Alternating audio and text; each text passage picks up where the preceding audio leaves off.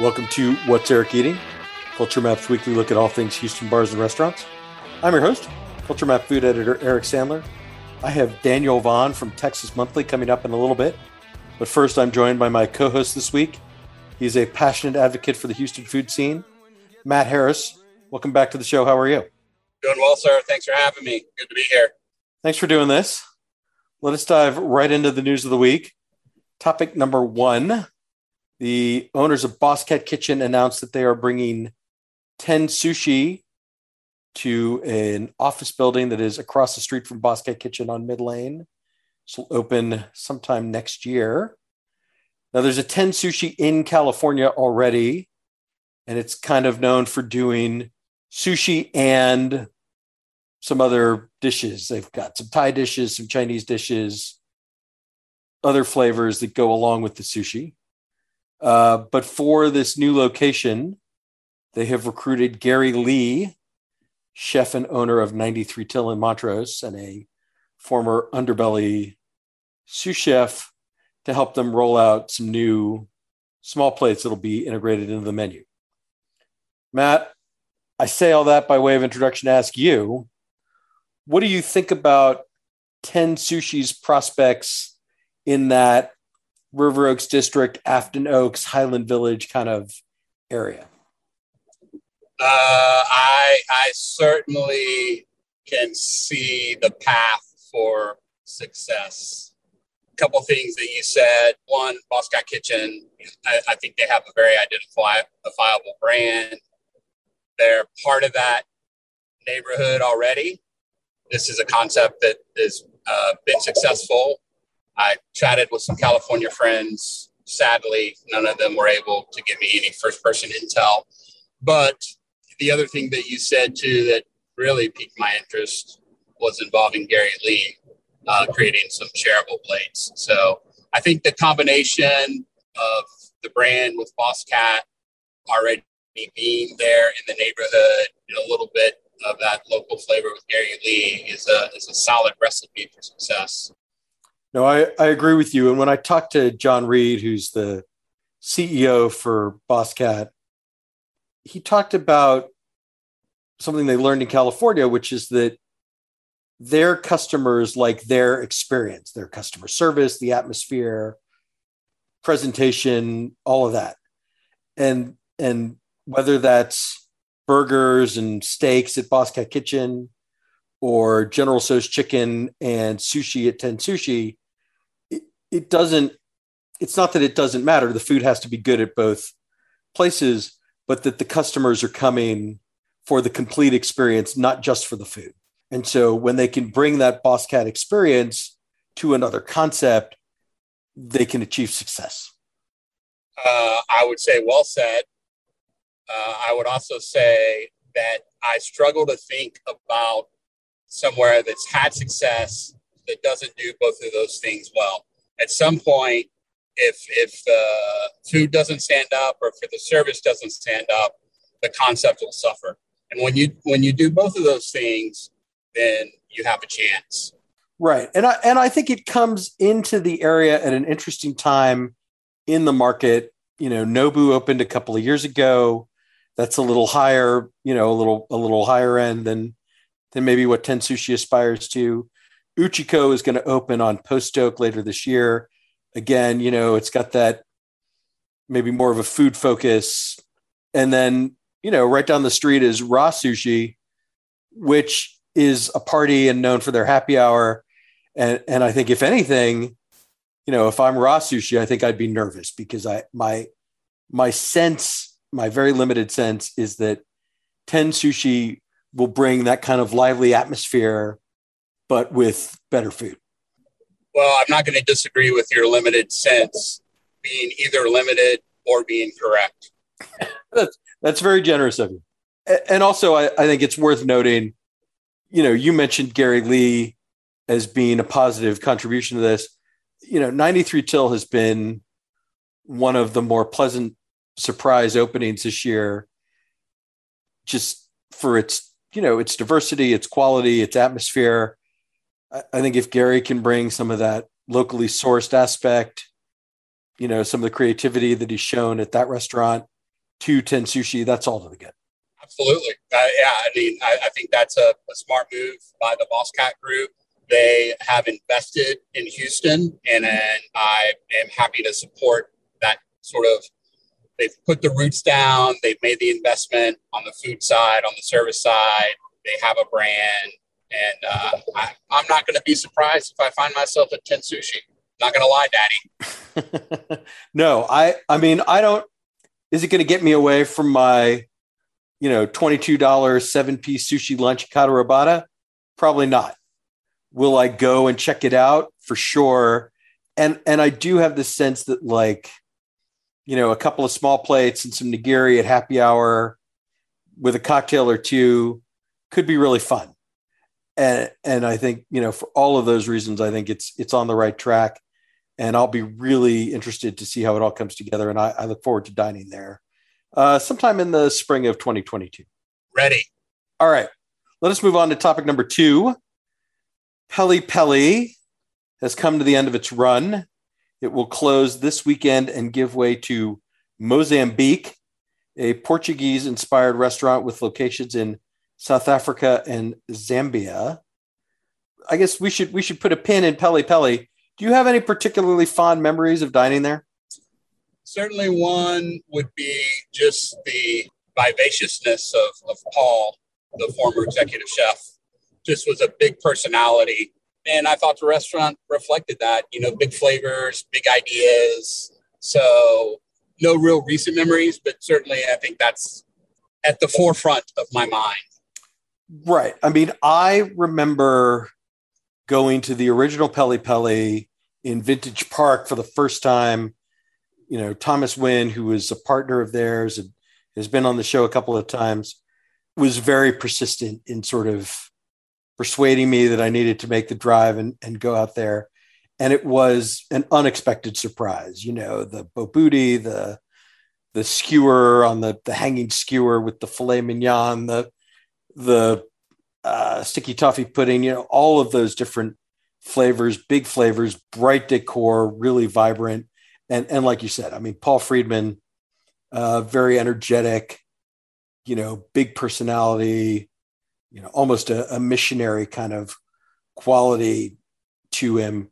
And I've watched them grow. They opened in the Galleria, they opened in Katy, they opened in the Woodlands, and then to kind of watch them evolve into a more casual, maybe more traditionally South African flavors, with the rise of the hiring of Ryan Stewart, it's been an interesting moment. And of course, Thomas very famously on this, we talked about this on the podcast, was like, once asked me, how do we become a cool restaurant?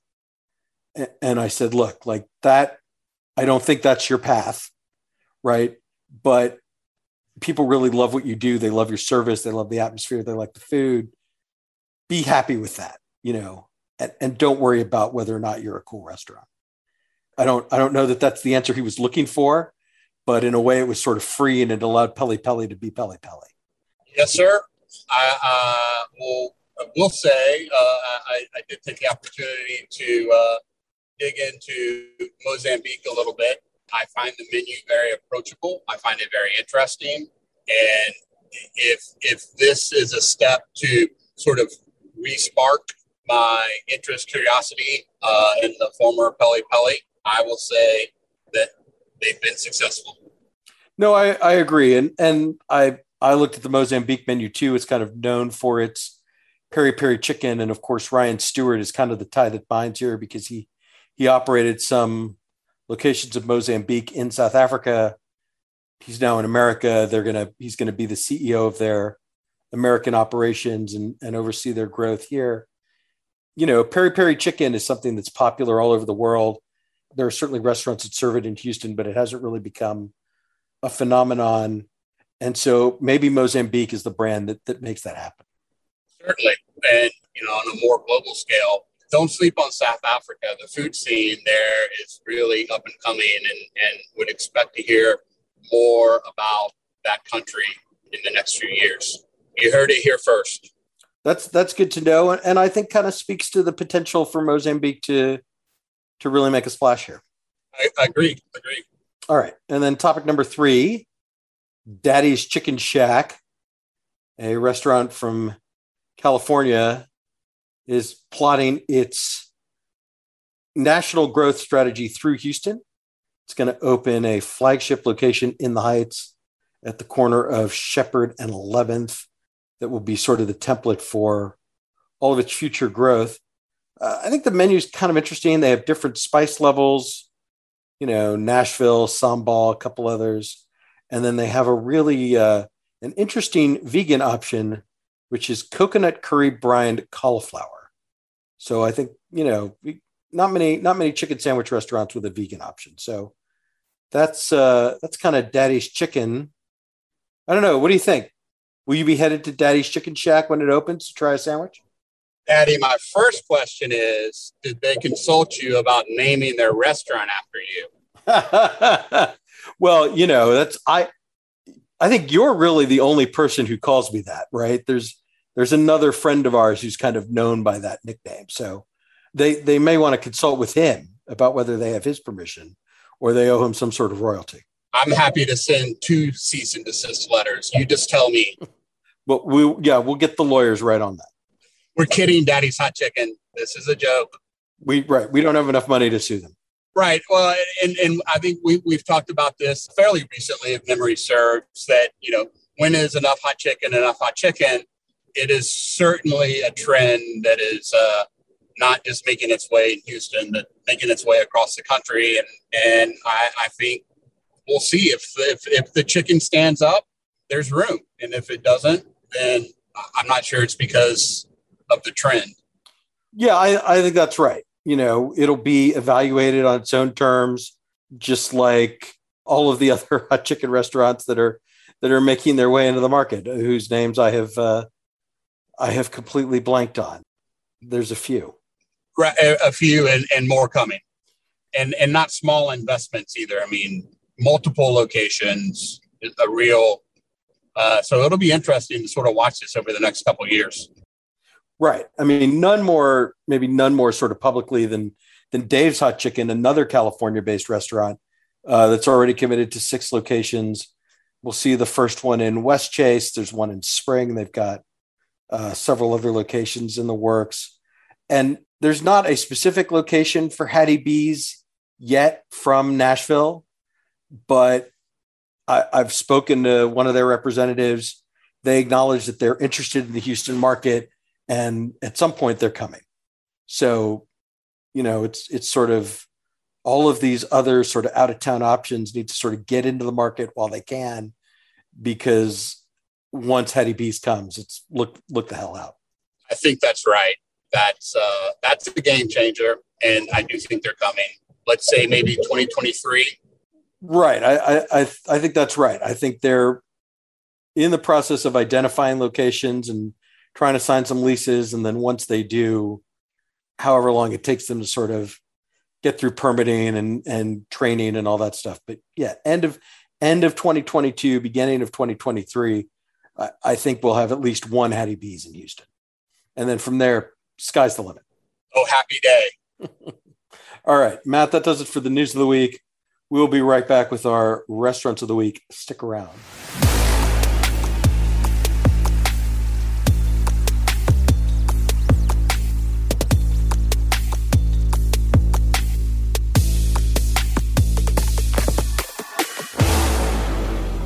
Matt, for our restaurants of the week, I want to talk to you about Herbe. This is the new fast casual restaurant from Hugo Ortega and Tracy Vaught. We know them for Hugo's, Caracol, Sochi, and Backstreet Cafe. So this is their first really casual concept.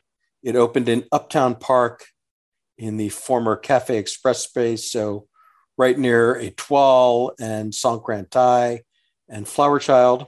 Matt, you and I had lunch there on opening day. And, it's a street food concept. And you're my friend that goes to Mexico and eats street food pretty regularly. So let me throw it to you. What did you think of your lunch at Herbe? I enjoyed it. I certainly see the potential. I really, really like the space. The feel was just fantastic. that was probably the biggest takeaway for me. I was a bit limited in my options as I'm still following that keto deal. So there were, there was a few that chicharron, which is in the style of Mexico City. It was, probably about the size of one of my legs, which is fantastic. Yeah, I mean, over a foot long, and I mean, a really impressive piece of pork skin. Absolutely. It had some soft spots in there and came with some guacamole and some salsa. And that's, very reminiscent of what you would get in Mexico City. Look, queso flamiado used the chicharron, sort of the vehicle for that queso flamiado, and came with, they said charred brisket. It was tasty. I didn't quite get some of the char, but had some nice onions and peppers and really good flavor and fit the bill for keto. So I'm looking forward to going back after they kind of get their feet under them a little bit. It was nice. They were all there. You could kind of feel the excitement. Service was enthusiastic. And by all, I mean, Hugo and Ruben and Tracy. And also their daughter, Sophia, who's now part of the company. So it's a true it's a family affair. Absolutely. So it was really comfortable. I liked the menu, and again, look forward to going back. I don't know that it'll be next week, but it'll be soon. Well, yeah, no, I think, I mean, I had the pastor tacos and the queso birria tacos. I thought, I really like the pastor quite a bit. They're cooking it on a trompo, with the roasted pineapple. It comes with a couple of salsas that bring some real heat to the party. The quality of the tortillas, I think, was good, both flour and corn. Queso birria maybe a little bit more of a work in progress, but I mean, for the first day, you can tell like how much work they've put into that place and how just excited they were to have it open. I also went for breakfast. I sort of snuck in right when they opened it around 8:00. Took some breakfast tacos to go for the office. Tried a chilaquiles that I really enjoyed. It's kind of a twist in that there's a layer of refried black beans between the tortillas that gives it, a little more flavor, a little more texture, a little more substance. And, and there's a full range of cocktails from Sean Beck, a full coffee program and a whole bunch of a pastry program, all pan dulce. And then they're waiting on a sheeter so that they can then start making croissants. And it's really comprehensive. And it's, breakfast and lunch for now, dinner to follow, but just, I think sort of calling it an all-day cafe feels a little bit silly, but this is their first all-day concept. And I think, as you said, it did not read as the first day, particularly the service. It's a serious endeavor. That's how I felt when I was there. They are really putting time and money into making this commitment, which I am all for. So I agree with you about the quesadilla. I thought it was just a little execution was a little off. I was looking for a little more texture in the pastor. The flavor was really nice. To be fair, I did not enjoy the complete taco experience as I was not eating the tortilla, but was just looking for a little bit of that texture that you get on the trompo, which really elevates that bite of the pork. Right. And right. Getting that sort of crispy, that little bit of crispy edge on the pork is an important part of the pastor experience. But again, I thought the flavor was there, and I certainly enjoyed what I tried, and I will certainly go back. I mean, this is especially as a breakfast or lunch option that's relatively close to our office. It's a lot more appealing than some of the other nearby options. So going to be in the rotation, I think. And I should say, this has been a sensation. I mean, they've been busy from day one. There's a lot of regard for Hugo and Tracy in this city and a lot of excitement about trying what they've been working on for so long. I think so. I mean, I think the menu is enough to get you in there. And once they have you in there, the space, the service, the quality of ingredients that they're using will keep you there. I would be surprised not only if both of us go back, but if both of us don't go back together. No, absolutely. All right. And then let's talk about Ishim. This is the new Mexican-inspired restaurant in Bravery Chef Hall from Chef Tim Redding, who worked for the Ortega Vaught juggernaut at Caracol. Matt, let me just throw it to you. What did you think of Ishim? IXIM, by the way, for all of you Googling it at home. You know, it was interesting. My first impressions were a little more middle of the road. It sort of stayed with me, and I knew we'd be talking about it on the podcast. So it was in the mind. I kind of chewed over it a little more, and it really started to grow on me a little bit. There are some challenges that I think have to do with being in a food hall that are a bit limiting. And I don't really want to dock them for that. In terms of the food, I was pretty happy with it. I thought the portions were fair. I have an overly salty palate, a little bit of salt for me, just a little bit of acid in that agua chili would have been nice, a little bit of heat. But after thinking about it for a little bit, I was like, you know what? It created enough curiosity in me, and there was enough there on our first visit that I was like, I want to go back. I want to explore the menu a little bit more. You know, it's a good reminder for myself. Don't be as dismissive, maybe as your first impression. I think that's well said. I mean, I think there's things that we legitimately enjoyed, right? I thought the flank steak with the grilled vegetables was really tasty. I thought the picanha with that sort of tomato cucumber salad and the queso fresco was really nice. I'm kind of with you on the agua chili. I thought the shrimp were cooked well, but just the leche de tigre or the broth could have used just a little bit more zip. But overall, I mean, I think it's a really nice. I think it's a really nice addition to Bravery Chef Hall, and you know, this has become a real dining destination between the Blind Goat and Kokoro and Bo Pasta. That, you know, it's at least at that same kind of level of quality. Yeah, and I mean, the other thing, I tend to use this word a lot, but I'm going to use it again because I think it captures what I'm trying to say. It was interesting. You know, the flavors were interesting. The ingredients were interesting, how they put, you know, different things together.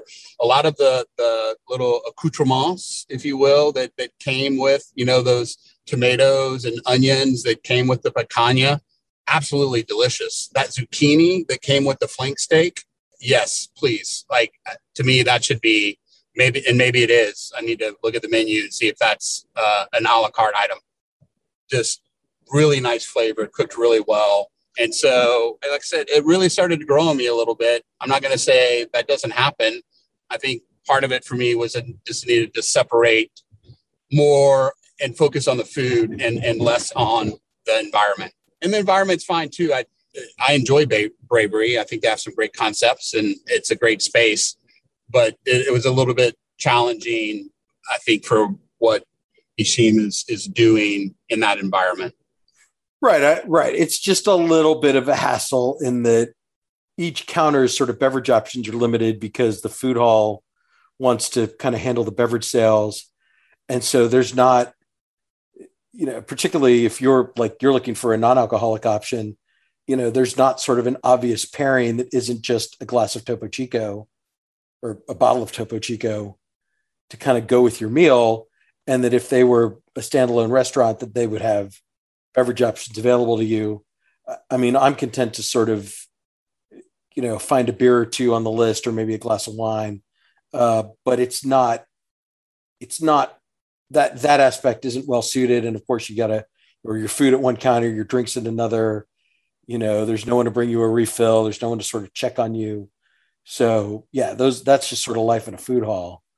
but I do think the quality of the food is good. And this is my now second visit, and the decision to go to Bravery and sort of, do I want nigiri? Do I want pizza? Do I want Vietnamese? And we haven't even mentioned Margot's Oyster Bar, and they're doing some cool stuff too.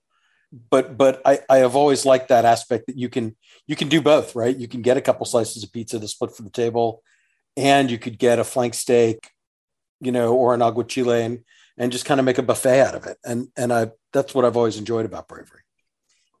And Bravery is a great space. I want to be clear about that. I was just separating. I wanted to separate more about in my mind, and focus on the food. And on the food, as far as it goes at Ishim, it's enough for me to go back and look forward to going back. Absolutely. All right, Matt, that does it for the restaurants of the week. Thank you very much. Thank you. I'll be right back with Daniel Vaughn.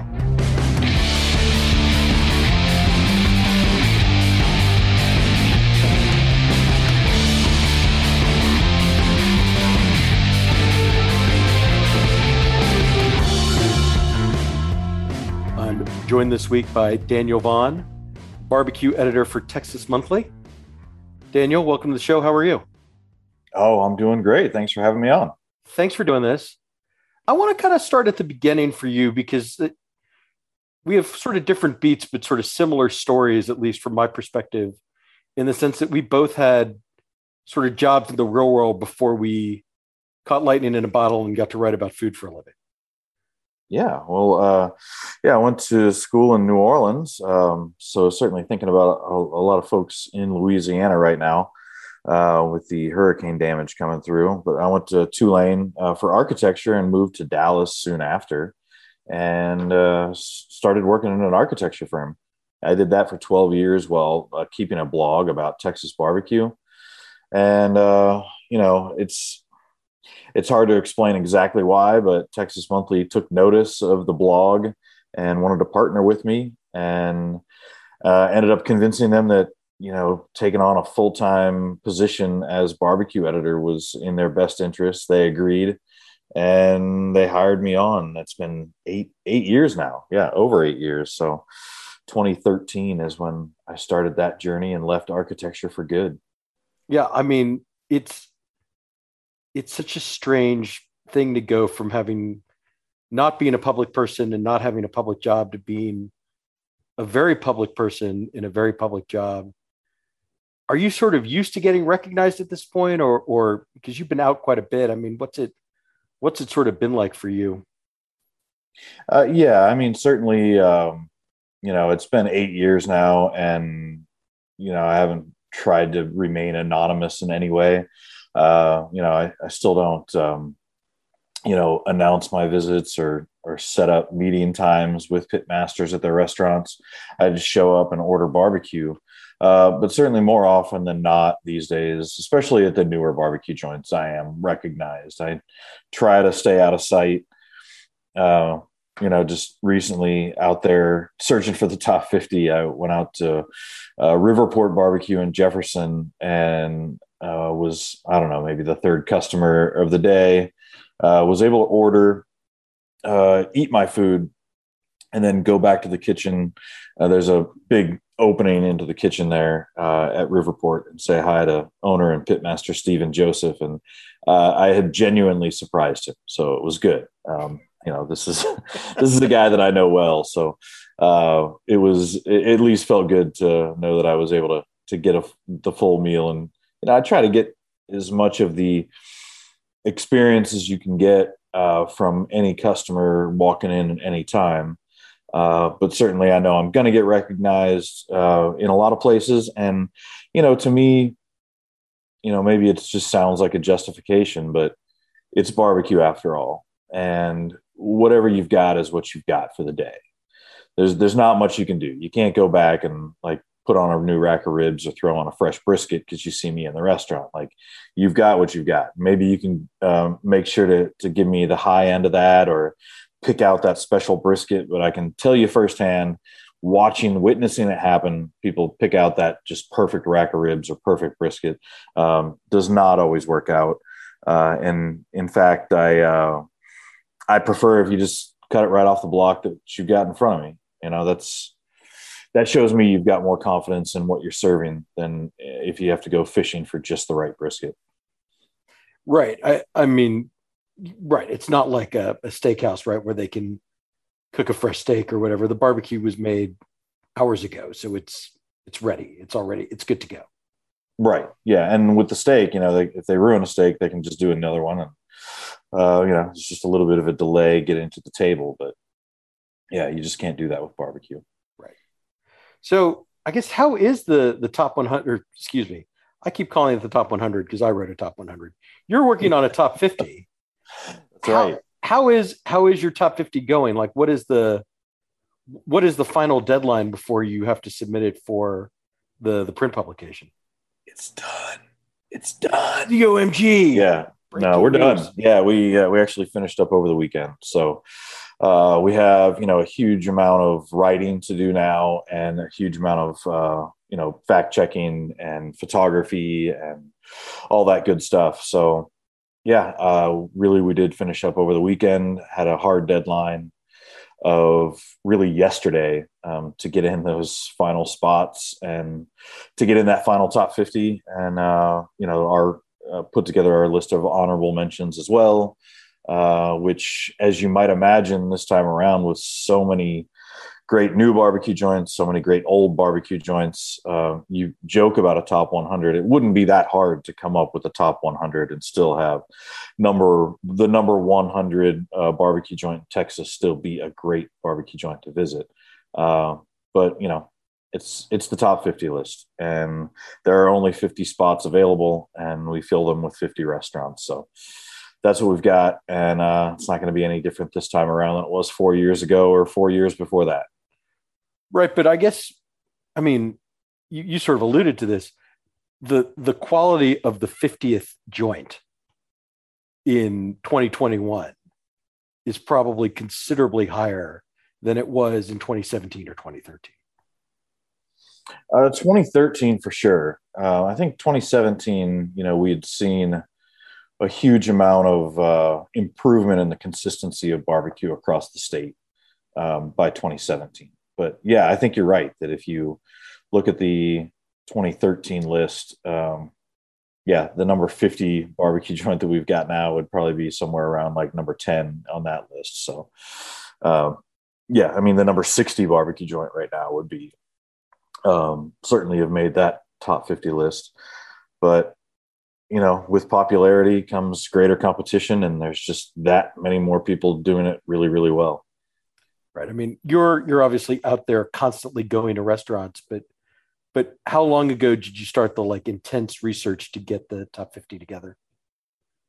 I mean, I really started around April and March. I really started around March. Our team started around April, end of April. We had a team of, it was probably high 20s, maybe 30 staffers, canvassing the state based on a list that I drew up of places that I thought had a good shot at it, or at least I hadn't been to and had heard good things about. So in total, we visited somewhere around 415, 420, somewhere around there. I haven't tallied that all up yet here at the end, but several hundred places that we went to, and yeah, it's there's a lot of great barbecue out there. We are so lucky. I mean, and then do you visit to validate for entrance in the 50? Do you personally visit them all? If I hadn't been to it recently, then yes. And there are a number of places I felt like the Grim Reaper here over the last couple of weeks, because there were a lot of places that I hadn't been that I made sure to visit before we made a decision to put them on the top 50 or not. And some of those made it and some of those did not, based on either a poor meal or a really great meal. So no, there's no places, there will be no places in the top 50 that I haven't personally been to. So just in terms of, are there sort of broad conclusions? I mean, I had Wayne Miller on this podcast a couple of years ago, and he talked about, I he didn't use this term. I'm going to sort of, but there are very similar cooking methods now, right? In the old days, a restaurant could distinguish itself with a different style of pit or different seasoning. But now it's pretty much, offset smokers, maybe some rotisseries, heavy pepper rub. That Central Texas style Q is so dominant. How do places? Yeah, but hold on. You keep saying you say Central Texas barbecue, and I think it's a bit of a misnomer now. I think the big city barbecue movement has taken over, and while Central Texas barbecue might be the base of it, I don't think any of the classic places in Central Texas do much with like a sweet glaze on their pork ribs, but it's almost ubiquitous now. In the newer big city places, it varies whether they put a sauce or a glaze, or some people making simple syrup, or putting extra sugar in the rub, either one, to create that sweetness. But that's certainly a big change over the last 4 years, seeing how much those sweet rubs on pork ribs have become. What are some of the other changes you've noticed in terms of style of meat cookery? Well, I mean, the cheeseburger is the new sausage. People who trim their briskets heavily, they end up with a lot of extra waste, and have realized that instead of learning how to properly grind and mix and season and stuff and case and smoke and cold smoke and chill and hot smoke a sausage link, that a much easier way to do it is just take all those brisket trimmings, grind them up, and make a burger. So the burger has certainly grown in popularity. I've seen a lot more boudin in places that is not just in East Texas or Southeast Texas. It's hard to find a place now that does not serve their barbecue on a butcher paper line tray. And that's just become the sort of de facto thing. And if you don't, then it sort of becomes apparent in just the quality of the photos. So many of these places now, so many of these pit masters or the cutters are so aware of the aesthetics of the tray that they're putting together. And that has become a really important thing, especially in the bigger cities. Right. But with, I guess, the bigger city places kind of following the same aesthetic and similar cooking styles, how do they distinguish themselves from each other, or how do they stand out in a way that gets them onto the top 50? Well, it's like you mentioned before, a lot of places so many places are using very similar seasoning methods and smokers and woods, and just about everybody's using oak now, or says they use post oak. I sometimes wonder if there's enough post oak trees to go around in Texas to supply all the places that say they're using post oak, but I believe they're using oak. They're certainly not using very much mesquite these days, but so to differentiate themselves, it seems that a lot of places just choose to find that sort of one thing to separate themselves, that might be barbecue related and might not. And like I mentioned, it could be a burger. It could be like the smoked quail at Hurtado Barbecue, or birria tacos, or quesadilla. Could be something like the rib tips at Smokeaholics Barbecue in Fort Worth. Just find the one thing that you can replicate well, and for their sake, I hope you can make money on it. Find that thing that can make you different, but is at least barbecue adjacent, whether that's a brisket burger or whether it's like at Brick's Barbecue in Fort Worth, they do a hot chicken sandwich, and now there's nothing about the chicken that's smoked, but the spices that they coat the chicken in are bloomed in smoked brisket fat, so rather than in oil and spices. So trying to find that thing that is barbecue adjacent, that really that not a whole lot of other people are doing, that people can come and get that one delicious thing along with their barbecue. And what do you make of all these kind of influences that are sneaking into Texas barbecue, whether it's Asian touches at a place like Bread Brothers, or Tex-Mex at Valentina's, or Burnt Bean Co. I mean, all of it's welcome to me. Yeah. I mean, I love it. I went to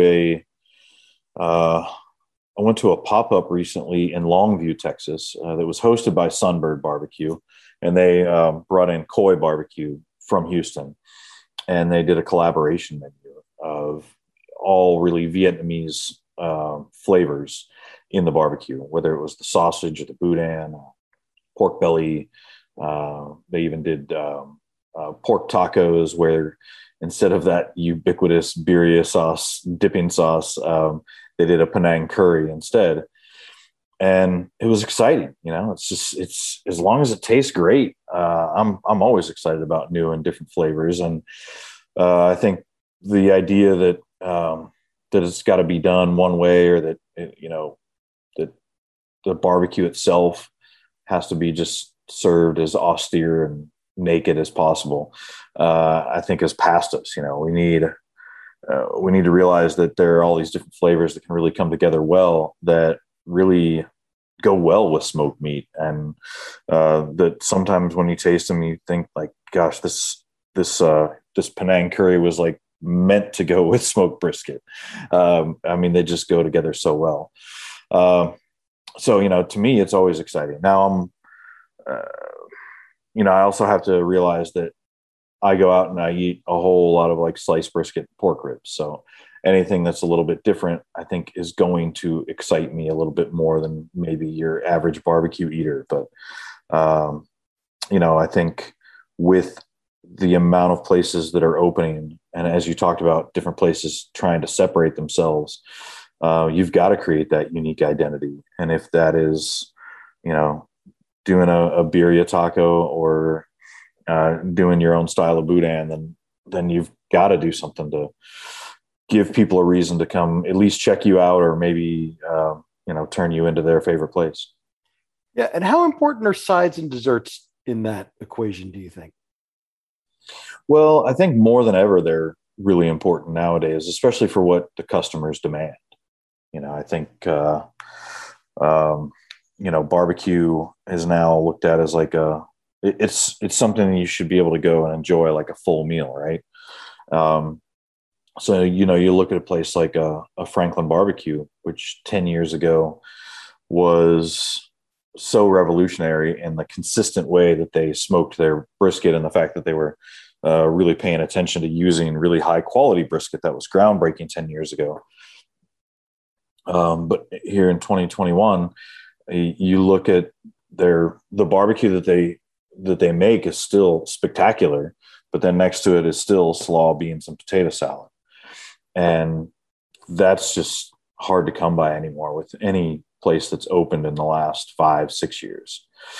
And, I go to a place like Interstellar Barbecue in Cedar Park and get the smoked scallop potatoes, like the smoked corn, and like the elote salad at Feges Barbecue in Houston, like all these different corn dishes. One of those things that you just barely saw even 4 years ago at our last list.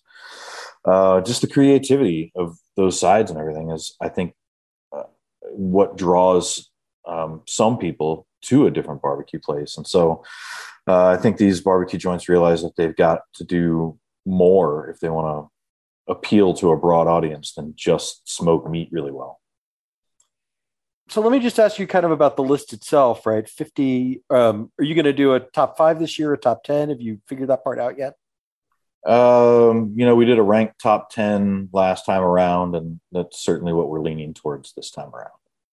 And then you're not going to tell me whether or not Snow's is number 1 again, I suppose. No, I'm not going to tell you that.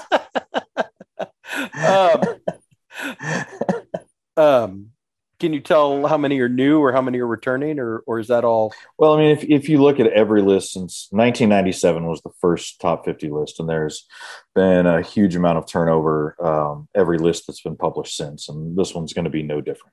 There'll be a lot of places that I love, some of my favorites, pitmasters who I have relationships with that from different festivals and different events and things like that I know are going to be really disappointed to not be on the list. So there will be significant turnover in this list as well.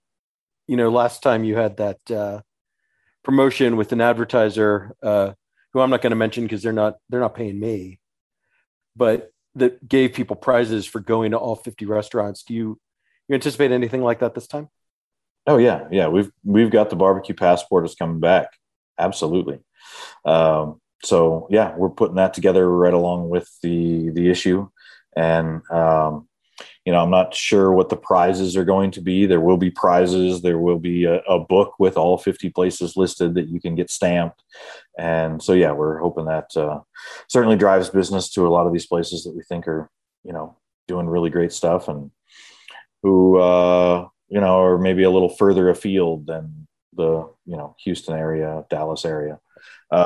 One suggestion based on Yeah. feedback from people who took that task on, one person, one stamp. Yeah, well, I mean, it's a nice idea, but you also dealing with a restaurant employee at a cash register who's been, given rules about what they're supposed to be doing versus, some pushy customer saying it's got to, just come on, do it one more. I will say that with the stamps, last time around, we started with stickers and moved to stamps because we ran out of stickers so fast. And we're just going to start with stamps because the stickers, people started grabbing sheets of stickers and mailing them to friends, which, come on, people. It's right. It's some prizes here and there, right? It's not like you're going to win a new car. Do it the right way. Go out and enjoy these barbecue places. Don't show up and order banana pudding just so you can get your sticker. Right. At least get a sandwich. Right. I mean, not that you can enforce any kind of minimum purchase, but right. Experience the barbecue joint as the barbecue joint. Exactly. And then let's turn sort of to Houston specifically. I mean, it's been a very dynamic 4 years for us, I would say. Mm-hmm. What do you kind of see as the strengths of the Houston barbecue scene right now? Well, I mean, its biggest strength is just the fact that the city, what is considered the Houston area is so massive, and now pretty much every corner of it has a great barbecue joint.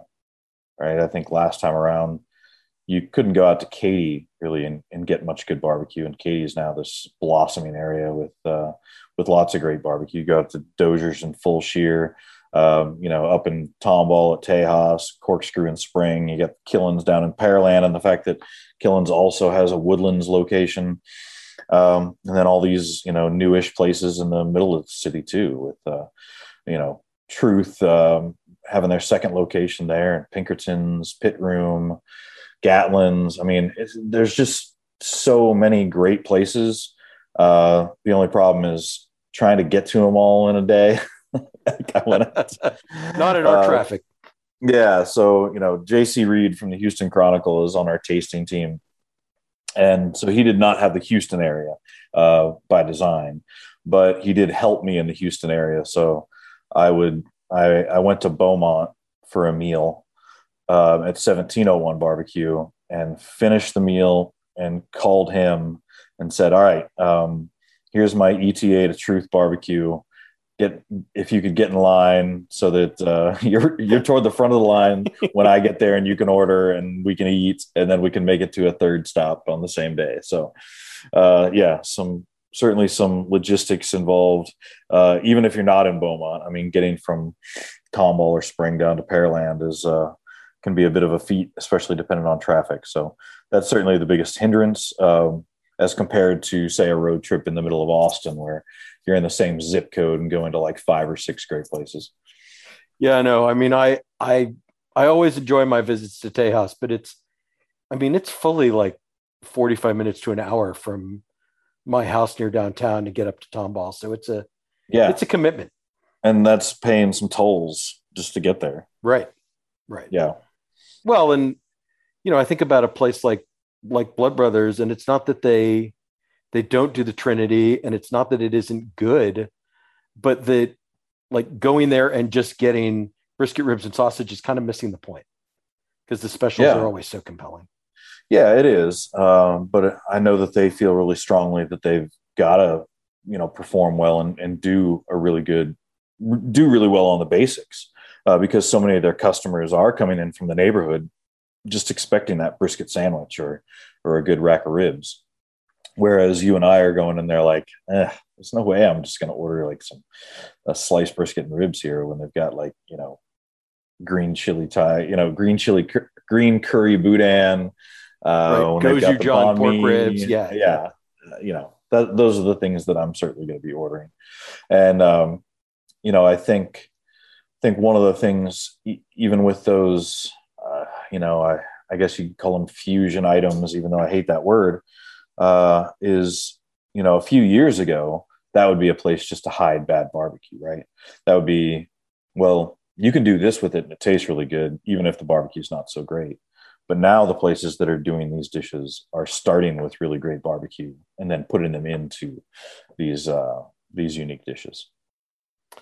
Right. And then with respect to sort of these different culinary traditions, I mean, do you try to balance out like we need a certain we want to include a black owned perspective, we want to include Tex-Mex, we want to to try to respect what these different traditions mean to Texas barbecue as a whole? Yeah. A lot of that comes in sort of 400 or so places that I laid out to go visit. It is to be incredibly inclusive from a diversity and an ownership standpoint, geographically, small town, big city, all those things. But, in the end, when it comes down to the scores and it comes down to the 50, it's really, who's doing the best barbecue. And, there's never a time where having a great lineup of sides and desserts is going to put you on the list alone.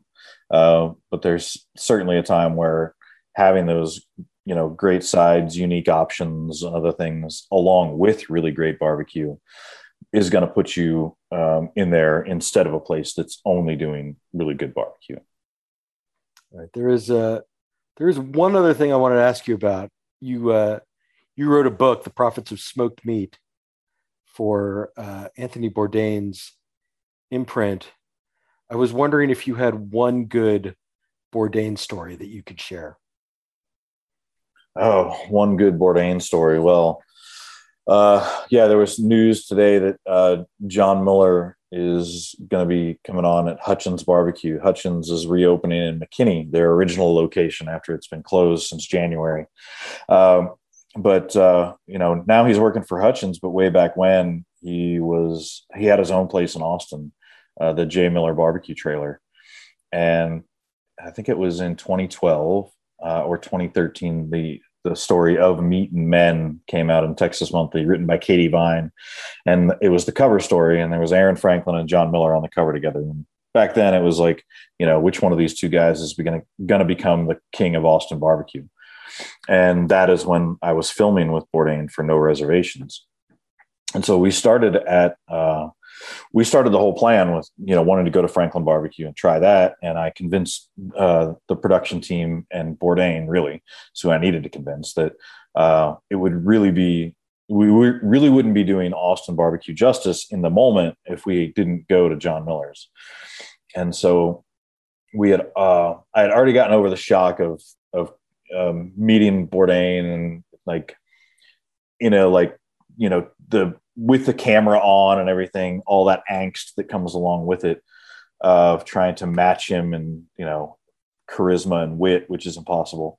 But I'd already kind of gotten over that with the Franklin visit. Right. So then a couple of days later, we visited John Miller, and it was just great because I was standing in line. I was kind of in the middle of the line, saving a spot for him and chatting up Texas barbecue with some people in front of me and behind me who were out from out of town. Just give them all these barbecue recommendations. And then this SUV pulls up, Bourdain gets out, and he's obvious, like just the look on his face. He's so hungover from the night before. He had just gotten a new tattoo from like a drummer of a band. And he just walks straight up to me. He's like, "Hey, good morning, Daniel. How you doing today? It's time for some barbecue." And the people around me were just like, "Oh my God, he's coming to meet you." Like, right. Who the hell are you? Right. Who the hell are you? He's coming to meet you in this line. And we got a great tray of barbecue, of course, a giant beef rib. And one of the benefits of just sitting there eating with Bourdain is that just bottles of bourbon, like just bottles of great bourbon start getting sat at the table, just like, here, we got half a bottle left, it's on me. And so we drank well and we ate well, and I had nothing else that I had to do that day. So that was a blast, and I didn't have any of that sort of angst from that first visit that I had at Franklin Barbecue. It was just a lot more relaxed, and that was a great day. Well, I appreciate you sharing that. Before I let you go, we have to play the lightning round. Okay. 5 easy questions, 5 short answers. Just say the first thing that comes to mind. Daniel Vaughn, what is your favorite non-brisket meat to order at a barbecue restaurant? Pork steak. What is the first band you ever saw in concert? Garth Brooks. What is your fast food guilty pleasure? It has to come from a restaurant with a drive-thru. Big Mac. I usually ask Houston people for their favorite Houston sports figure, but since you're in Dallas, I'll ask you your favorite Dallas sports figure, past or present. Dirk. And then finally, when you are ordering a pizza, what are your go-to toppings? Pepperoni, hot peppers, and mushrooms. Daniel, I feel like everyone who's listening to this probably already follows you on Instagram, but give people your Instagram and Texas Monthly's website and all that so they can get ready for the top 50. Yeah. So we have our own barbecue channel on Texas Monthly. So you can just click on it on the front page or go to texasmonthly.com/BBQ. And you can follow me on Twitter and Instagram at BBQ Snob. Daniel, thanks so much. Thank you. You can follow me on Instagram at Eric Sandler. Keep it locked on culturemap.com for all the latest Houston bar and restaurant news. Thanks so much for listening. I'll be back next week.